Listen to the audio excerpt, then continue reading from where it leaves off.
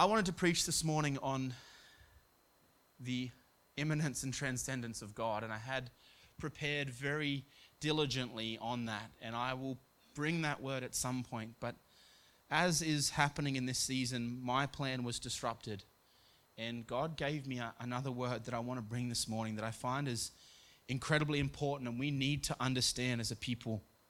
But I want to ask you to give me some grace in this. I want to sow some seeds, some challenging seeds this morning. I want to get you to think a little bit, and I want to ask if you would mull over some of these things with as you go home with your husband or your wife or your friend. Ring somebody, talk it through with your cat or your dog if you need to. But start to actually discuss some of these things, because I think that this is a simple teaching, but I'm going to ask you not to tune out. Because I'm going to challenge you. If you've heard this before, awesome. Why aren't you living in it? Sometimes we need to be given a little smack on the hand, because as Christians we'll go, oh, he's preaching on this, I've heard that. And we'll move on, but we've failed to actually apply it in our lives and see fruit from the application. So I want to ask you this morning if you will stay with me. Listen intently. Because I want to start with this question, and I'm not looking for an answer. You can answer it when you go home. You can talk with somebody about it. But I want to ask you this question. In all the pain and trouble we've been in the upside down of COVID, in the disruption, not talking about people dying or the health, just talking about the social aspect of COVID, the social disruption, not being able to fly, our jobs being upside down, our ministries being upside down. I want to ask this question. So I'm not talking about people dying. Of course, if we could save people dying, we would do that. But I'm talking about the social disruption. And I want to pose this question. If you could take away the effects of COVID and go back to what it was like before, would you? If you could take away the effects of COVID and go back to what it was like before, would you? Or is there some level of necessity for this to take place in order for what God has to come into fruition? I think this is an interesting question. Do I believe God has caused this problem? From the best I can understand, no. But I think he's going to use it, and he's going to use us in it who will allow him to actually move and mold us and change us. So I was thinking the other day, would I go back to midway through 2019 where I could travel overseas, where I could plan an event not being able to know whether or not it was going to be cancelled or not, whether I would not have to go under house arrest and not sit any real trial, but just have to be locked into my home without any real discussion as to why. Would I go back and change that? Would I stand in a place or can I in this place realize, God, what are you going to do in this? My question as I pray at the moment is, Lord, what are you going to do in this for us as a people? Because there's a big mess right now. We're turned upside down, inside out, washing machine with no real way out, no real light at the end of the tunnel. The reason that we stand in a place right now with one of the highest depression rates, one of the highest suicide rates, one of the highest people not sure what to do with their careers, with their lives, with their families, is because there's been no vision cast. And what happens when there's no vision cast is people perish. We know that from the scriptures. What the government is doing right now to us is not casting a vision. Now look, that may be because they don't have the ability to. They're so run down. I was thinking the other day, some of these leaders, these guys are having round table, hard, heavy discussions at 10, 11 o'clock at night, going home, having minimal sleep and getting back up at 6 to be briefed again. So I listened to some of their things. I'm like, do you even know what you just said? But because they're living they're stretched well beyond their means. And I want to challenge you, pray for them. Pray for our government. Pray for these guys who have to give meeting after meeting, brief the people. If you've ever been in a position of leadership, you understand how hard it is. But I wonder if in a place, can we understand, God, there is no vision. What is your vision forward? Where are you leading us? Because as Christians, as faith-filled believers, we should have in our hearts the most ideal vision forward that God has given us. So for us, we can look past the pain and the suffering of we don't know where we're going. We don't know where our family's going because God has given it to us. And I want to show you the vision I believe God has led us to, the mandate. I've spoken about this before. To love God, to love others, advance the kingdom, and make disciples. I think all that I can see in Scripture, from Genesis to Revelation, the simplicity and the plain understanding of where God is leading us as a people is that simple. To love God, to love others, to advance the kingdom, and to make disciples. So when you start thinking, what do I do in this time? What do I do? What am I supposed to be doing, God? It's really simple. Whatever gift you carry, love God, love others, advance the kingdom, and make disciples. That's what all of us are called to do. Now, it can look different from the way Josh thinks, from the way Tim thinks, from the way they carry different gifts. The way they outwork this will look different. But at the end of the day, we get to high five because we're achieving the same goal. We get to be excited because we're on the same team. In Matthew 22, 36 to 40, they asked Jesus, what is the greatest commandment in the law? And he says to them, you shall love the Lord your God with all your heart, with all your soul, and with all your mind. That is the greatest and first commandment. That is a great and first commandment, rather. And a second is like it, that you shall love your neighbor as yourself. On these two commandments depend all the law and the prophets. And I was thinking through this a couple of days ago, Lord, what does it mean to love you with all our heart and all our soul? Our soul being our mind, will, and emotions. What does it mean, Lord, to give you all of us, all of our mind, all of our will, all of our emotions? And as I was thinking through that, I'm like, man, we don't do great with that. But it's a hard task. That's why Paul says I have to live with the renewal of my mind. Because he's asking for God to renew him into the understanding of, Lord, how do I love you with all that I am every day of my life? See, I think God gives us this in order because the second one can only be done when we understand the first one. As we look to God and we draw our understanding of love from the Father, then we learn to love ourselves in order to love our neighbor. We struggle in the world today with not many of us knowing how to love ourselves, if we're really honest about it. If you say to somebody, hey, tell me something about yourself that you love, most of us will get really awkward. We'll and we'll laugh, giggle, and change the subject because we don't really know how to love ourselves. Because we keep looking at the imperfection, we keep looking at the brokenness. But as we look to the Father and we understand the love in the Father, He reveals what we look like through His lens. So when we see ourselves through the lens of the Father, we know how to love ourselves because we see the beauty in which He created us in. So it's easy to love our neighbor like we love ourselves because we're drawing that love from the Father. So I don't see Tim in his fallen fleshly state. I see him through the nature in which the Father sees him in his redeemed nature. And I'm able to love him through the eyes of the Father, which shows his perfect nature. Does that make sense? So as we draw on the love of the Father, we draw on our understanding of how to love ourselves, and God reveals deeper and deeper and deeper what He sees Tim like. Because He sees Tim in a much better light than we do. And if we can learn to see our brothers and our sisters like He sees us, we learn to love in a much fuller way. But I find the last line of this verse very interesting. It says, you shall love your neighbor as yourself. And then verse 40 says, on these two commandments depend all the law and all the prophets. During this time, who's heard a prophetic word about where we're heading into the future? Anyone? No one. No one's heard any prophetic words about the future. Oh, well, I'm getting some squirrely ones sent to me, I tell you what. I've seen some squirrelies. I'll give you the hot tip. And I was thinking the other day as I was watching this video, Lord, what does this mean in your love? Because this verse says that all of the law, all of the prophets, everything that we do depends on the love that comes from the Father, depends on the love that we share with our brother and our sister.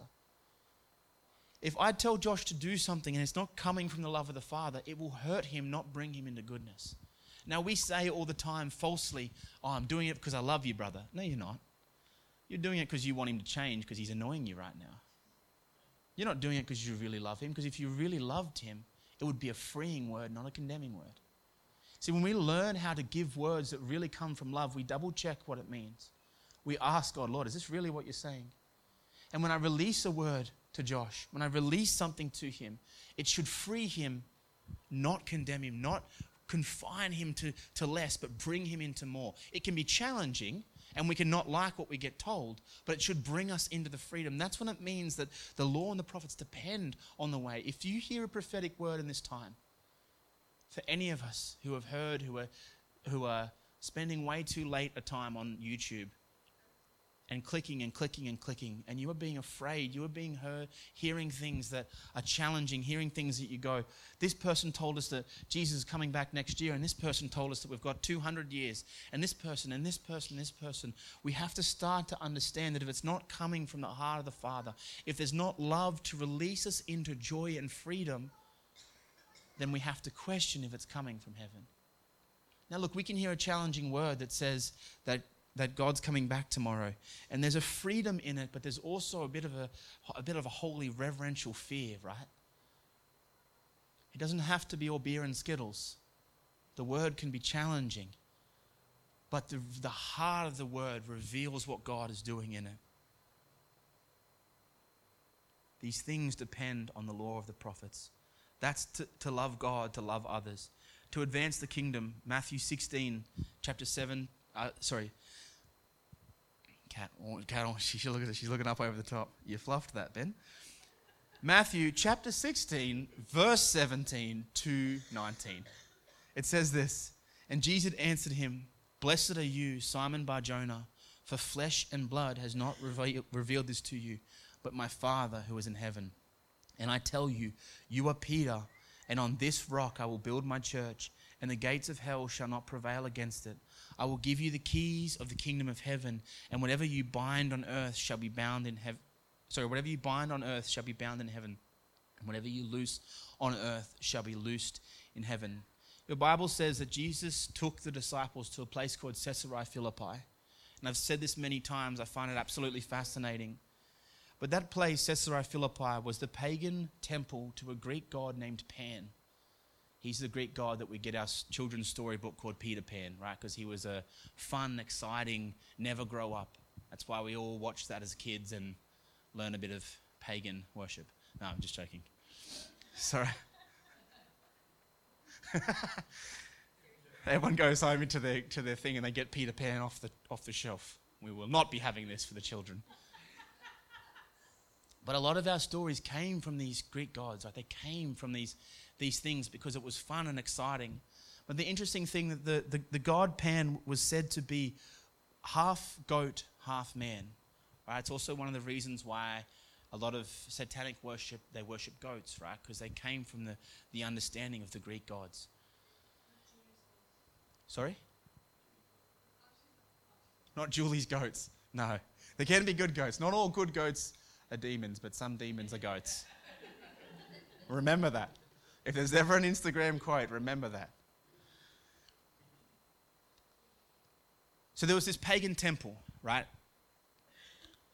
You're getting me off track with goat talk and farming and horticulture.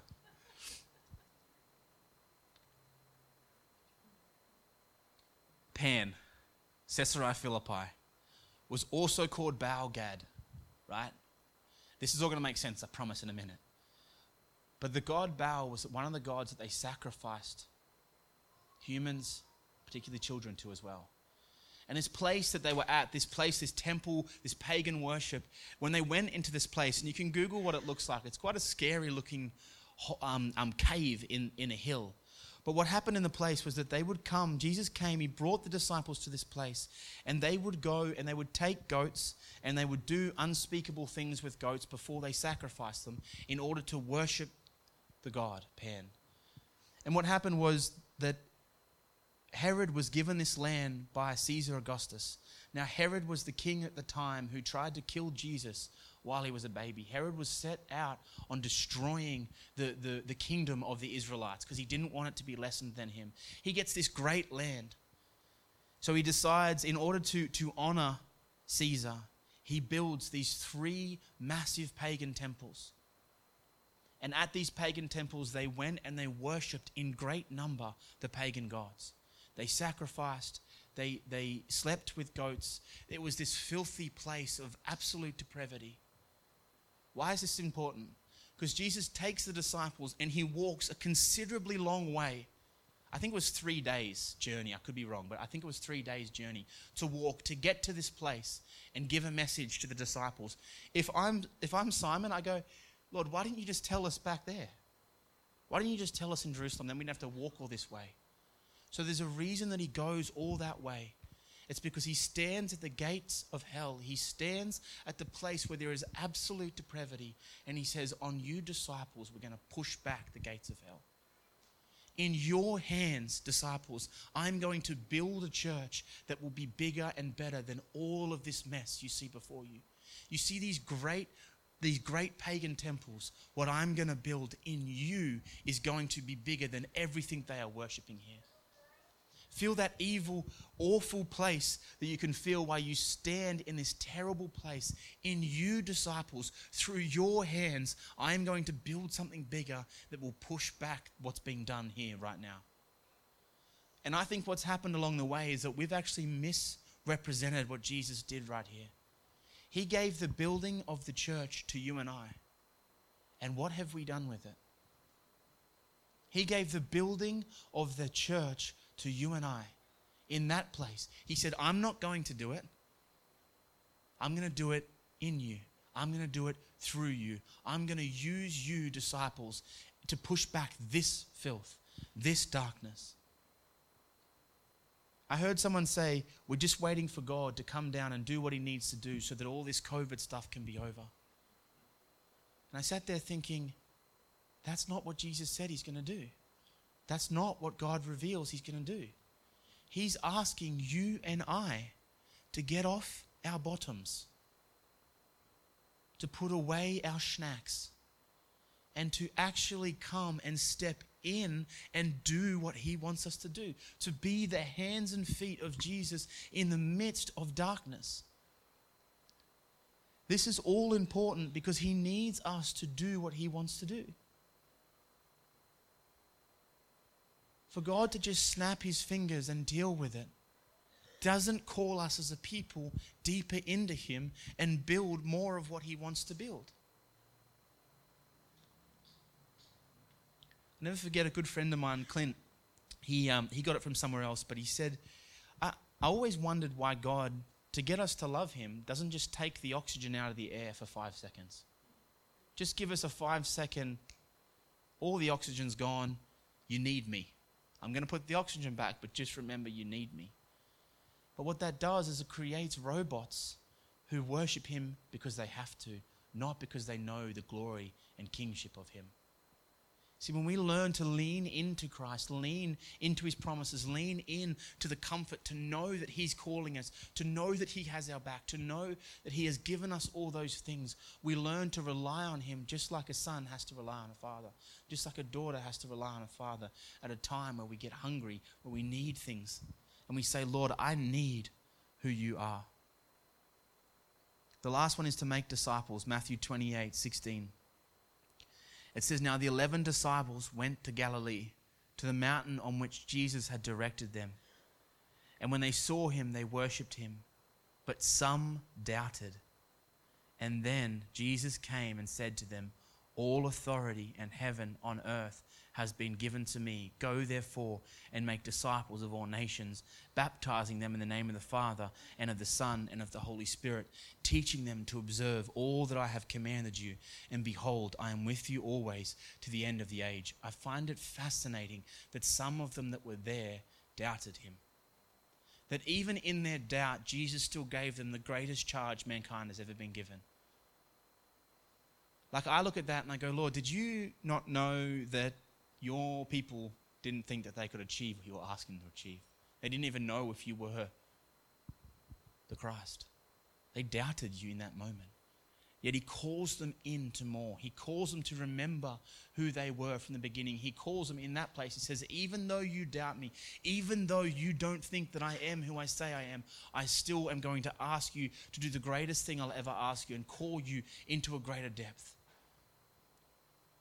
Sometimes we say, no, Lord, I've got to have more faith. I've got to be a man of great courage before I can step in and do what you've asked me to do. But Jesus knew that even those who doubted him would still come and achieve what he's asking them to achieve.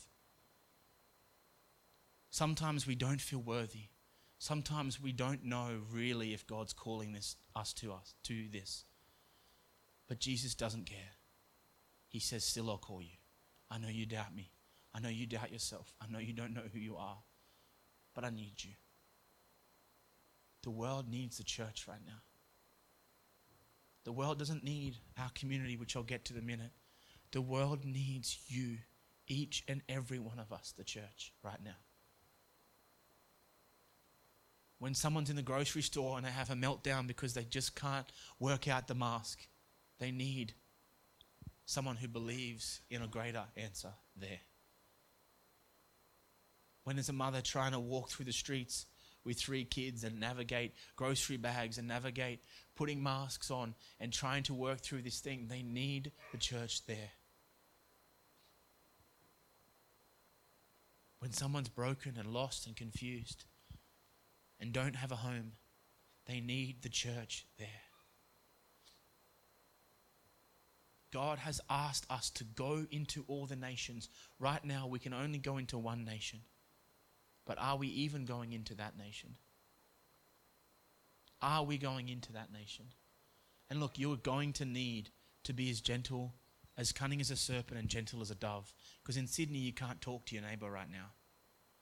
So you've got to work out how to do that in God. There are times in the scriptures where God used divine intervention to allow for his gospel to go forth. But if you're not listening, you can't hear what God's asking you in that moment. There's story after story of people who smuggled Bibles into places that Bibles weren't allowed, who smuggled faith into communist countries. But when we try and do it in our own strength, it falls apart. But God is asking all of us to hear his voice and to do exactly as he says. God needs the people to stand in this place right now. We don't want to go further and further into Babylon, into exile before God brings us out. We have the option right now as believers to stand up and potentially stop our journey into Babylon. But we all have an individual job to do. We all have something to pick up because God has asked all of us who he's built the church on to go into all the world and make disciples, to take his kingdom further and further and further. But we're not doing it without the ability to do it. He says, go therefore. Go therefore. Verse 19. The reason he can say therefore is because it says all authority in heaven and on earth has been given to him. All authority on heaven and on earth has been given to Jesus. Where are we placed as Christians? In him, in Christ, which means what? All authority on heaven and in earth is in us and us in them. So when we stand at a place to ask for sickness to leave a body, when we ask for finances to come into alignment, when we ask for depression to leave, we do it in the authority that's in heaven and on earth, given to us in Christ, of which he paid the ultimate price for. When we limit ourselves to we're just going to heaven one day, we remove the fact that we have the authority to operate in the world as Christ, because he gives that to us. So when I do the woohoo, I'm going to heaven, there's one less soldier taken out of the army because I'm sitting on my bottom, not playing my part.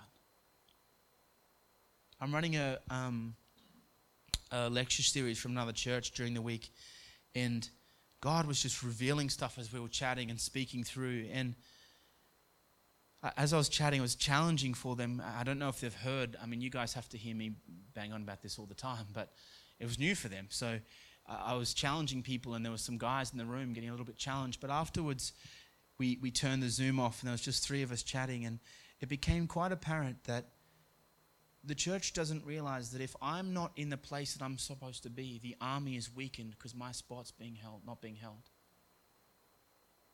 So if we stand up here and Timmy stands on one side and Timmy on the other side, and there's two Timmys either side, and we're going into battle, I know that all of this side of my body is being protected by Timmy. All of this side of my body is being protected by Timmy. And I've got my shield and he's got his shield. So we're linked in together. But if one Timmy's not there, guess what happens? One side of my body is vulnerable. One side of the armor is vulnerable. So it's important for me to equip both Timmys. Why? Because they're going to stand next to me on the battlefield. And when I run out to battle, I want to know that Timmy B and Timmy H both have their stuff together so that when we go into battle, I can trust that my right side and my left side is going to be protected by the brother who stands alongside of me. When we start to understand church like that, not, well, what can I get out of it? What's in it for me? We start to realize, no, Timmy, I need you here. Why? Because you stand with me at battle. And I need you here. All of us carry gifts and authority and understanding and a wisdom through past revelation and past things that we've come for, where if you're not here, I wonder, Flip, is my left-hand side covered? And when I mean here, I don't just mean here on a Sunday morning. I mean here in that you're engaged with the words of God. You're listening to what the Father's saying. You're hearing the voice of the Lord. Because if God tells Timmy, Ben's going to get taken out here, he needs to move, and you don't tell me that, what happens to me? I get taken out. Because my blind spot is covered by Timmy on the left. My blind spot on the right is covered by Timmy on the right. All of us work in unison as a body, one to protect the other, one to operate in your gift and your mix. He's given us the authority to stand and be who God's asked us to be. Kat, can I have the image bearer? Sorry, the image bearer slide, please.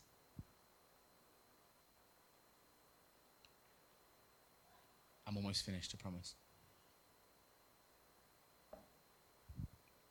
You would have seen this a few times before. It's on our website and it's around the place. It comes up on the TV as well.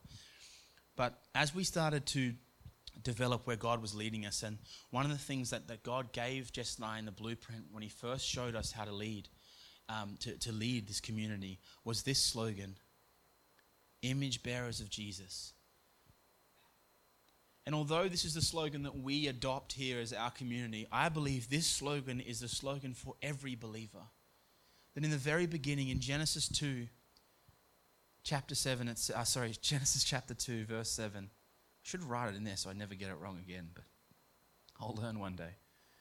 It says, "Then the Lord God formed the man of dust from the ground, and he breathed into his nostrils the breath of life, and the man became a living creature." Picture this, in the beauty of Eden, in the beautiful garden, God bends down and he picks up dust from the ground. He creates mankind out of it, and he blows his spirit into mankind.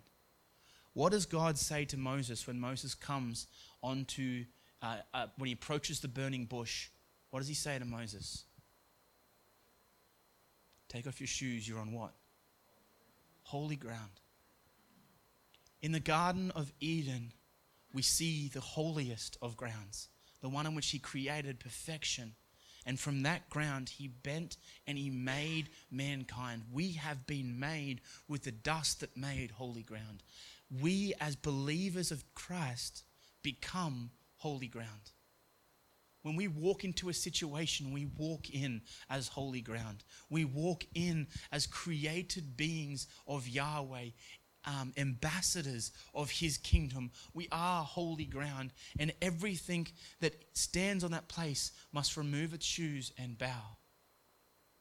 Why? Because he's allowed us the authority to carry his kingdom and his dominion into every situation we go into. When I go into a business meeting at work, I'm holy ground. And I hold authority in that place to bring the kingdom of heaven. When I go into a situation with my kids, with my spouse, with somebody in the street, I go in as an ambassador, as holy ground, because I was made from the very dust that formed Eden.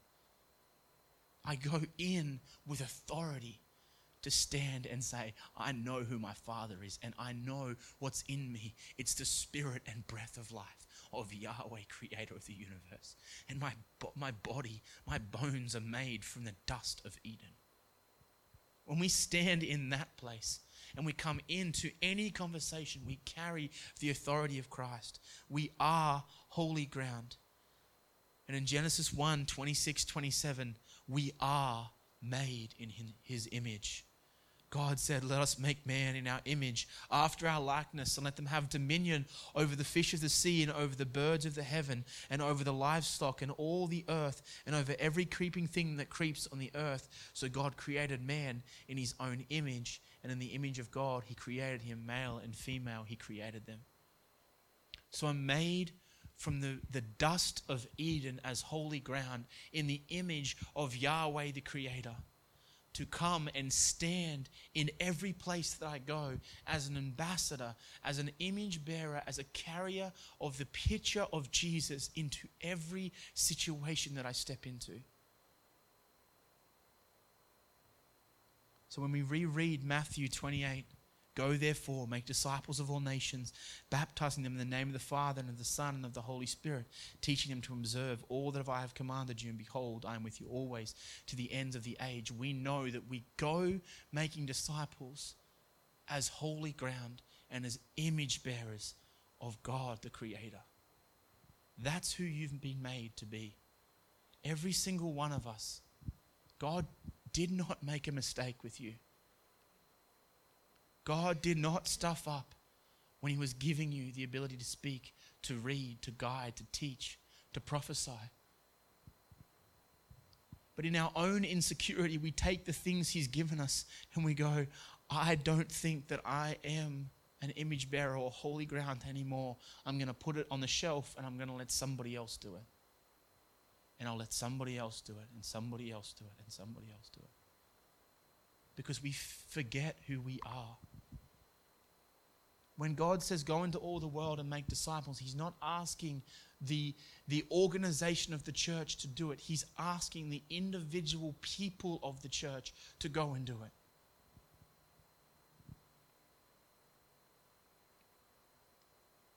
I tell you, Peter, on this rock I will build my church, and the gates of hell shall not prevail against it. Can I tell you, church, there's a lot of prevailing taking place right now. There is a lot of prevailing taking place right now because we have abdicated our responsibility. Fancy way of saying we passed the buck. We kicked the football. We threw the frisbee away. And I want to challenge you today. Like I try to challenge you in every conversation. Like people are challenging me. What are you doing with what God's given you? What are you doing as an image bearer? What are you doing as holy ground? And this shouldn't be a condemning thing. This shouldn't be like, oh, Ben needs me to do more. No, I'm encouraged for you to do more. Why? Because you stand alongside me. I want to run into battle with you and I want you to come into battle with me. I want to look beside me and see Nessie standing there with who she is, what she carries, in a position to say, I am a daughter of the Most High, holy ground, an image bearer of Christ. I'm with you as we take more ground. As the church begins to take more ground. I want to finish with this.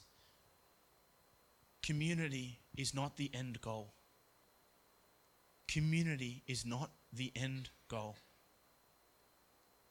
When you ask people, how's your church, man? What's going on? How's that all going?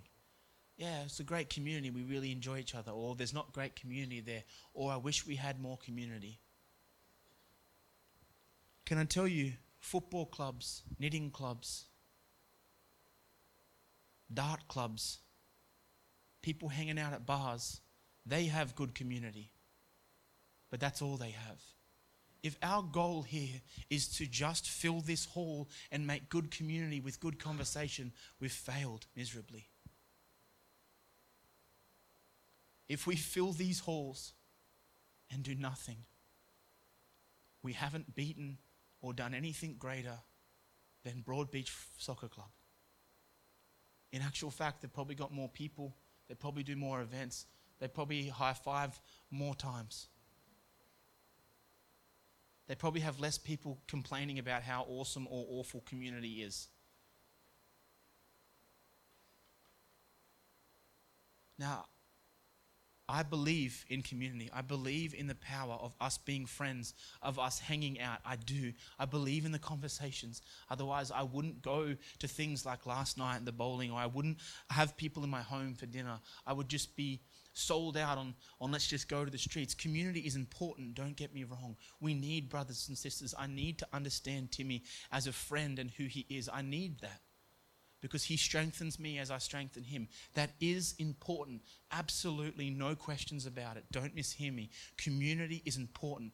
Be here. Be a part of what we're doing. Come to things like bowling. Come to Thursday. It's important, no question about it, but it's not the end goal. What's the end goal? The mandate of heaven. Love God, love others, expand the kingdom, make disciples. That's the end goal. If we fill this place, but we haven't loved God and loved others, we haven't expanded the kingdom, we haven't made disciples, we've just created a good Rotary Club. But if I can look out and I can hear story after story, man, this is taking place. I'm taking ground here. I'm walking with my neighbor of mine. I'm helping my friend come out of depression because of what they're watching on YouTube. I'm walking in the way of seeing Christ being formed in friends' lives. That's what we need. That's what we want to see. Man, I had this guy the other day who God just kept leading me to. I got to pray for him. I don't know where he is now, but I got to pray for him. I got to declare Christ as king over his life. That's the beginning of the mandate. Now, if we fill this place and we have that, fantastic. Let's go. Let's keep going. But the goal is not to make a big community here in Nerang and then plan a community in Coomera, plan a community here, a community there, have 16. That's not bad if people want to do that. I'm not saying that that's bad because I just don't think that's what we're supposed to do. I want to plant churches. Absolutely. If you feel in your heart to plant churches, come talk to me. But you'll plant what God gave you to plant, where God gave you to plant it. And you'll run that race. But we've got to understand that the goal is not to just achieve gathering together, although we need to gather together. When we first started to go into lockdown, just before that, I was having a lot of conversations with people as to why we don't stream our services and to why I don't have a very loud voice on the internet. And I've always said, God hasn't given me that metron. I don't feel like that's my sphere. I don't feel like that's where God's leading me. That's why I don't post on Facebook. And I don't feel like that's for the church. I've never felt that the church is heading toward virtual reality church and that's where we'll be in 15 years. I don't believe that. Because what you get in a personal connection, the science is really clear. The psychology of what a hug does or what a face-to-face or being in the same space does changes the way that we actually build as a people and strengthen each other. I can be strengthened and sharpened by Sean without us talking.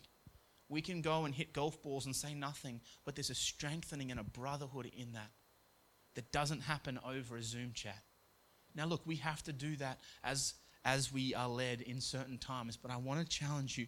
Community is important, but it's not the end goal. Community is important, but it's not the end goal. What Mal and Edie and Sean and Coco and Dave and Cherie, what they're doing out in the city is just as important as what we're doing here. Why? Because they're loving God, they're loving others, they're expanding the kingdom, and they're making disciples. So we do it with them as they do this with us. We don't hack them at the knees. We try and build them up. Why? Because they're loving God, they're loving others, they're expanding the kingdom, and they're making disciples. The church down the road. If any of you guys say, hey, Ben, I want to go to the church down the road, fantastic. Let me help you. What do you need? Why? Because I know just there, they're loving God, they're loving others, they're expanding the kingdom, and they're making disciples. And that's what I'm about. That's what this house is about. That's what I want every one of you guys to be about, is learning how to be strengthened in your sphere, to be strengthened in the metron God's given you, and to lead that place as you would expect me to lead this house. I want you to lead your life and the metron and sphere God's given you like you expect Jess and I to lead this house. If you want me to invest with all that I am in this, I agree with you, and I will. But I want you to invest all of you in what God's given you. It's only fair for me to ask the same of you that you would expect of me. That's what discipleship looks like. That's what Jesus did with the disciples. Lord, we're commanding these demons out and they're not coming. Yeah, because you're not doing it right. Yeah, because you're doing it without faith. Let me show you. That's what it means. We stumble, we fall, we get back up. But the goal is, if I can leave you with this, what's the goal? Give it to me, one voice. Come on, Edith, give it to me. What was it? Love God.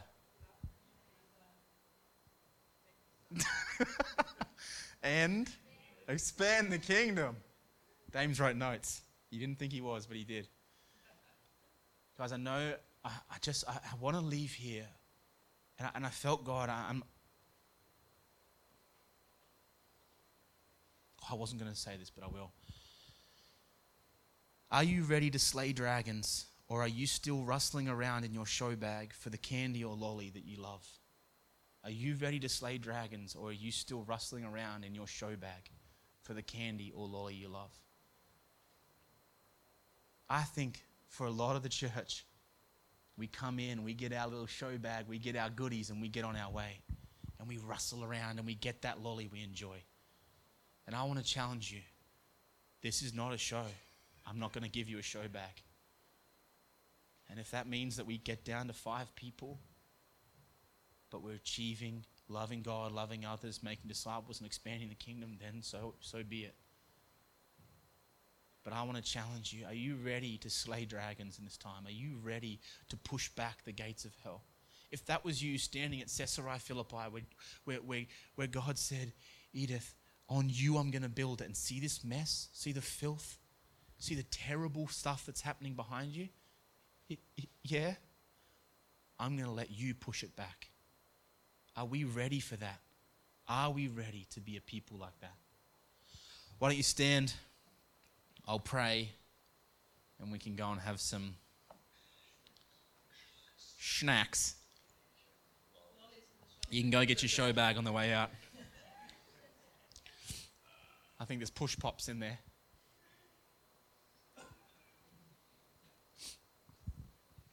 Father, we come right now before you. God, although we come as a people who make jokes and laugh, Father, Lord, I ask that in our hearts, would you challenge us this morning, myself included, Lord. God, I pray, Lord, I pray that when we come to you to ask for a direction through the storm, may our heart be broken to hear your voice as to how we play our part. Lord, as we come to you to ask for a way out, Lord, may we be open to you giving us a map and the right tools and saying, go and get your people out. Lord, that as Moses went back into Egypt to free your people, you didn't snap your fingers and it was done. You gave him an extraordinarily large task. And with courage, well, seemingly courage, he took your call and he walked in with what he thought was not enough tools, was not enough fancy speech, was not enough. Yet you said to him, what's in your hand? What staff do you hold? So Lord, I pray this morning as we go from this place, would you show us what staff we hold in our hands? Would you show us the authority that we carry, that you gave us? Lord, would you reveal to our heart what it means to be holy ground, what it means to be made with the dust of Eden, what it means to be created in your image, to carry who you are into every sphere. And Lord, may we go into every moment in our life knowing that we are sons and daughters of the Most High, kings and priests, Lord. May that revelation be deep in our heart, that when we're facing a giant, we draw on the understanding of where we were created, whose we are, how we were created, and what it is, the authority that you've given us to step into that place. Lord, I pray this morning that we go from this place having seen more of you, that we go from this place having known more of you, Jesus, that we can set our hands to work, that we can set our hearts to you. Jesus, you are the King of Kings and the Lord of Lords. God, we declare your kingship in this house. We declare your kingship in this city, and we declare your kingship in this nation. You are the King, the one in which we serve, the one in which we worship. We love you, we honor you, and in your beautiful name, Jesus, we pray. Amen.